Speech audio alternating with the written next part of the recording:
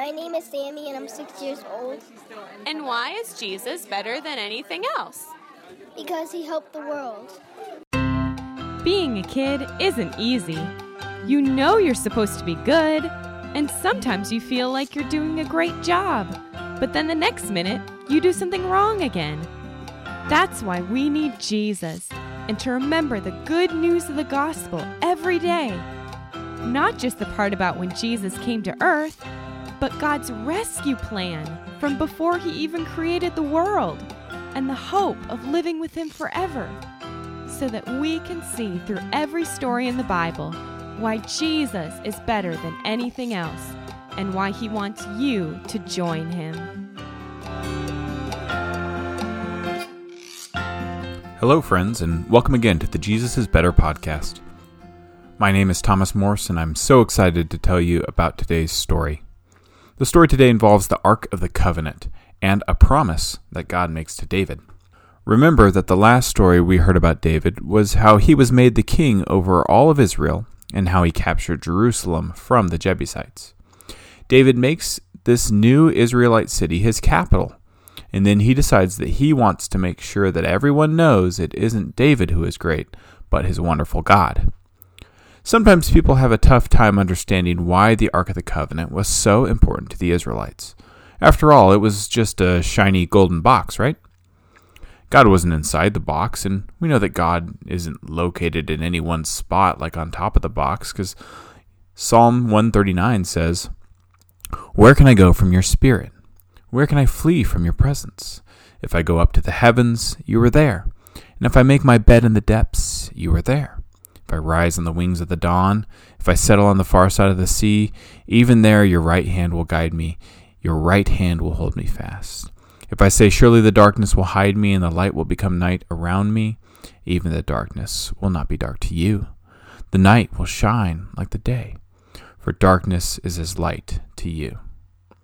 So if we know that God and his Spirit are everywhere, why was this box so important? Well, for the Israelites, this box was a symbol and an agreement that their God, Yahweh, would always be their God. Sometimes, like in 1 Samuel, they treat it like a good luck charm or like a guarantee that God had to do what they wanted. But God wanted them to treat it well. He commanded them to treat it like it was his royal throne. So let's keep that in mind as we read through chapters 6 and 7 of 2 Samuel. Again, David brought together the best soldiers in Israel. The total number was 30,000. He and all his men went to Baalah in Judah, and they wanted to bring the Ark of God up to Jerusalem from there. The Ark is named after the Lord. He is the Lord who rules over all. He sits on his throne between the cherubim that are on the Ark. The Ark of God was placed on a new cart. Then it was brought from Abinadab's house, which was on a hill. Uzzah and his brother were guiding the cart. They were the sons of Abinadab. The Ark of God was on the cart. David was celebrating with all his might in front of the Lord, and so was the whole community of Israel. All of them were playing castanets, harps, lyres, tambourines, rattles, and cymbals. They came to the threshing floor of Nacon, and the oxen nearly fell there. So Uzzah reached out, and he took hold of the Ark of God. And then the Lord was very angry with Uzzah. It's because what Uzzah did showed that he didn't have any respect for the Lord. So God struck him down. He died there beside the Ark of God. David was angry because the Lord's anger had broken out against Uzzah. That's why the place is still called Breaking Out Against Uzzah to this day. David was afraid of the Lord that day. He asked, how could the Ark of the Lord ever be brought to me? He didn't want to take the Ark of the Lord to be with him in the city of David. Instead, he took it to the house of Obed-Edom. Obed-Edom was from Gath, and the Ark of the Lord remained in Obed-Edom's house for 3 months, and the Lord blessed him and his whole family. And King David was told, "The Lord has blessed the family of Obed-Edom. He has also blessed everything that belongs to him." That's because the Ark of God is in Obed-Edom's house. So David went down there to bring up the Ark. With great joy he brought it up from the house of Obed-Edom. He took it to the city of David. Those carrying the ark of the Lord took 6 steps forward, and then David sacrificed a bull and a fat calf. David was wearing a sacred linen apron. He danced in front of the Lord with all his might, and he did it while he was bringing up the ark of the Lord. The whole community of Israel helped him bring it up. They shouted. They blew trumpets. The Ark of the Covenant was brought into the city of David, and Saul's daughter Michal was watching from a window.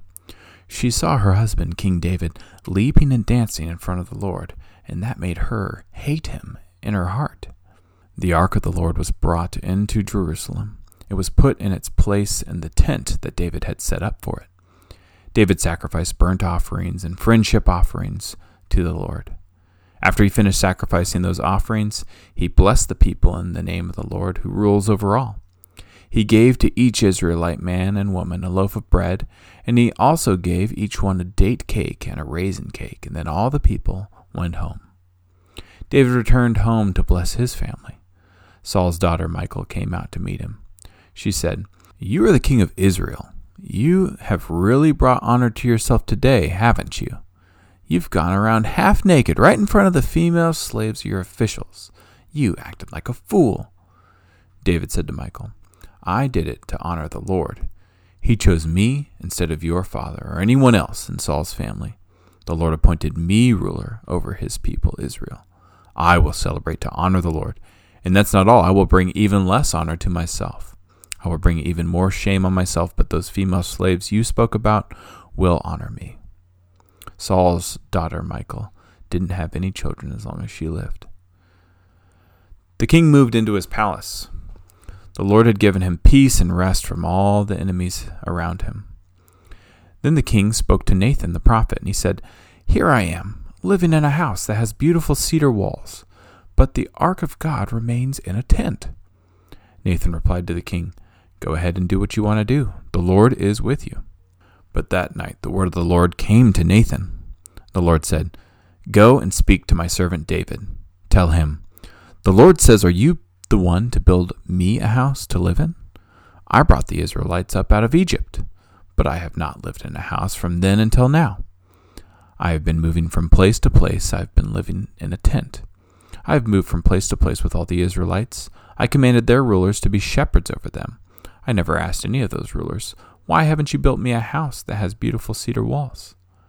So tell my servant David, the Lord who rules over all says, I took you away from the grasslands. That's where you were taking care of your father's sheep and goats. I made you ruler over my people Israel. I've been with you everywhere that you have gone, and I've destroyed all your enemies. Now I will make you famous. Your name will be just as respected as the names of the most important people on earth. I will provide a place where my people Israel can live.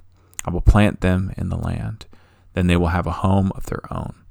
They will not be bothered anymore, and evil people will no longer crush them as they did at first. That is what your enemies have done ever since I appointed leaders over my people Israel. But I will give you peace and rest from all of them. I tell you that I, the Lord, will set up a royal house for you. Someday your life will come to an end. You'll join the members of your family who've already died, and then I will make one of your sons the next king after you, and I will make his kingdom secure. He is the one who will build a house where I will put my name. I will set up the throne of his kingdom, and it will last forever. I will be his father, and he will be my son. When he does what is wrong, I will use other men to beat him with rods and whips. I took away my love from Saul. I removed him from being king. You were there when I did it, but I will never take away my love from your son.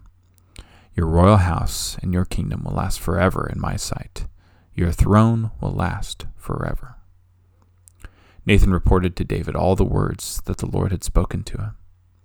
And then King David went into the holy tent, and he sat down in front of the Lord, and he said, "Lord and King, who am I? My family isn't important, so why have you brought me this far?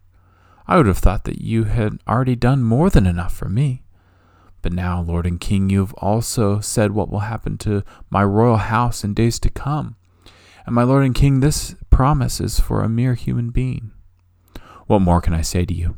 Lord and King, you know all about me. You've done a wonderful thing, and you have made it known to me. You've done it because that's what you said you would do. It's exactly what you wanted to do for me. Lord and King, how great you are. There isn't anyone like you. There isn't any God but you. We've heard about it with our own ears. Who is like your people Israel? God, we are the one nation on earth you have saved, and you've set us free for yourself. Your name has become famous, and you've done great and wonderful things. You've driven out nations and their gods to make room for your people. You saved us when you set us free from Egypt. You made Israel your very own people forever. Lord, you have become our God. And now, Lord, keep forever the promise you've made to me and my royal house. Do exactly as you promised. Then your name will be honored forever. People will say, the Lord rules over all. He is God over Israel. My royal house will be made secure in your sight. Lord, who rules over all, you are the God of Israel. Here's what you have shown me. You told me I will build a royal house, so I can boldly pray this prayer to you. Lord and King, you are God. Your covenant can be trusted. You have promised many good things to me. Now please bless my royal house. Then it will continue forever in your sight. Lord and King, you have spoken. Because you have given my royal house your blessing, it will be blessed forever. I love this story. It's just so incredible how God blesses David even though he makes mistakes and sometimes he gets people hurt. What did David use to bring up the Ark of the Covenant to Jerusalem the first time? It was a cart. And this is the same way the Philistines had returned the Ark to Israel. Sometimes we can forget how holy and awesome God is. This is what happened to David and Uzzah. Remember, Uzzah wanted to keep the Ark of the Covenant safe from falling, but he forgot how dangerous it is to be in the presence of God.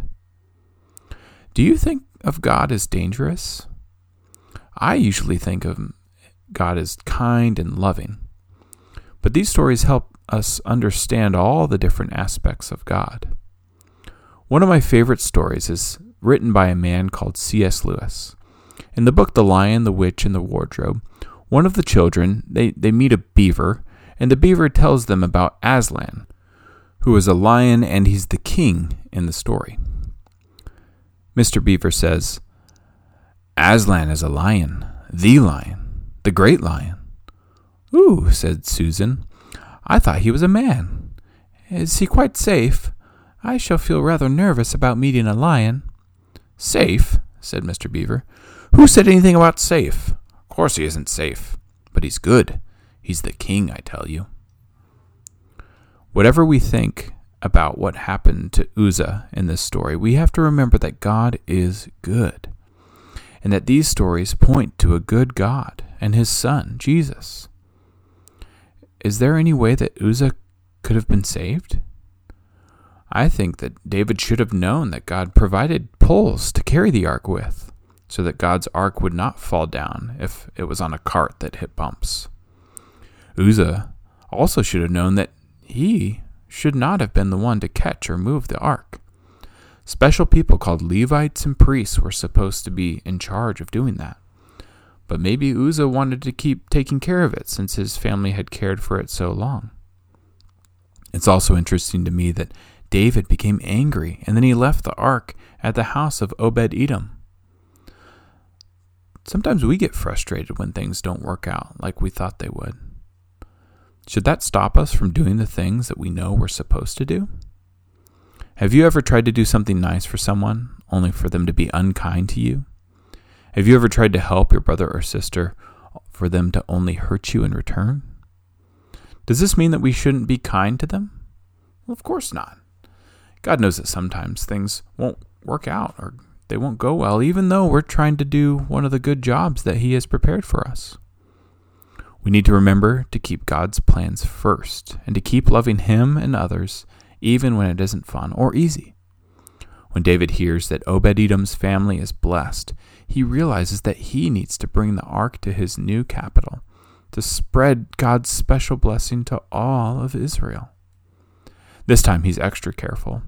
He sacrifices a bull and a calf every 6 steps.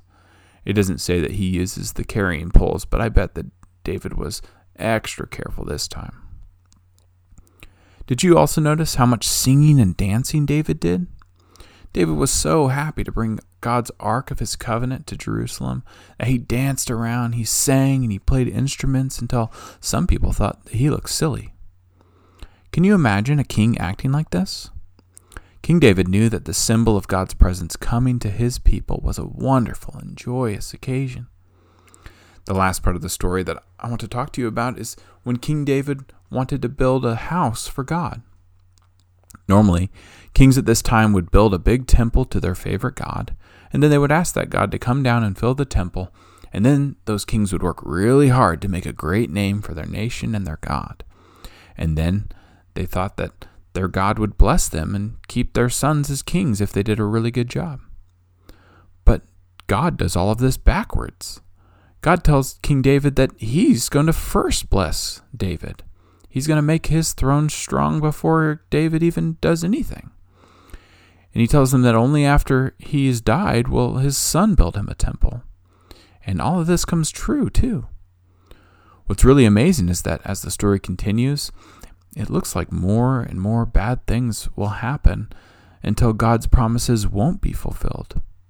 The kings that come after King David, they're not people who seek after God's heart.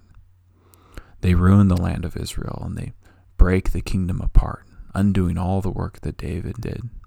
Then they're taken into captivity and slavery in faraway lands. But they come back, and 1,000 years after David, a boy named Jesus is born. He's one of David's great, and lots more great-grandsons.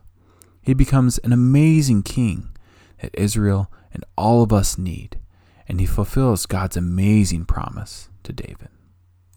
Have you ever seen pictures of Solomon's temple? Maybe you've seen some drawings, but no one actually knows what it looked like because it was destroyed over 2,000 years ago. When the Israelites returned from captivity, they tried to rebuild the temple, but it was again destroyed 500 years later. Jesus even predicted that this second temple would be destroyed. Jesus told his followers that he was building a new temple, though. Jesus tells us that just like King David, we shouldn't worry about the church buildings or the homes or the schools that you might meet to worship God in. That's because God is building a temple and a house for us. God's new temple isn't made from cedar planks, stone, or even gold, but from each and every one of us. That's the best news that we can know today. God doesn't have to live far away on his throne on the Ark of the Covenant, but wants to live on the throne of our hearts. We have it so much better than even David. David made a place for God to dwell in his city, but Jesus makes a place to dwell in every part of our lives. Let's remember this week that no matter what we're going through, that we have a King who cares for us and wants the best for us. And that's all I have now. Talk to you next time.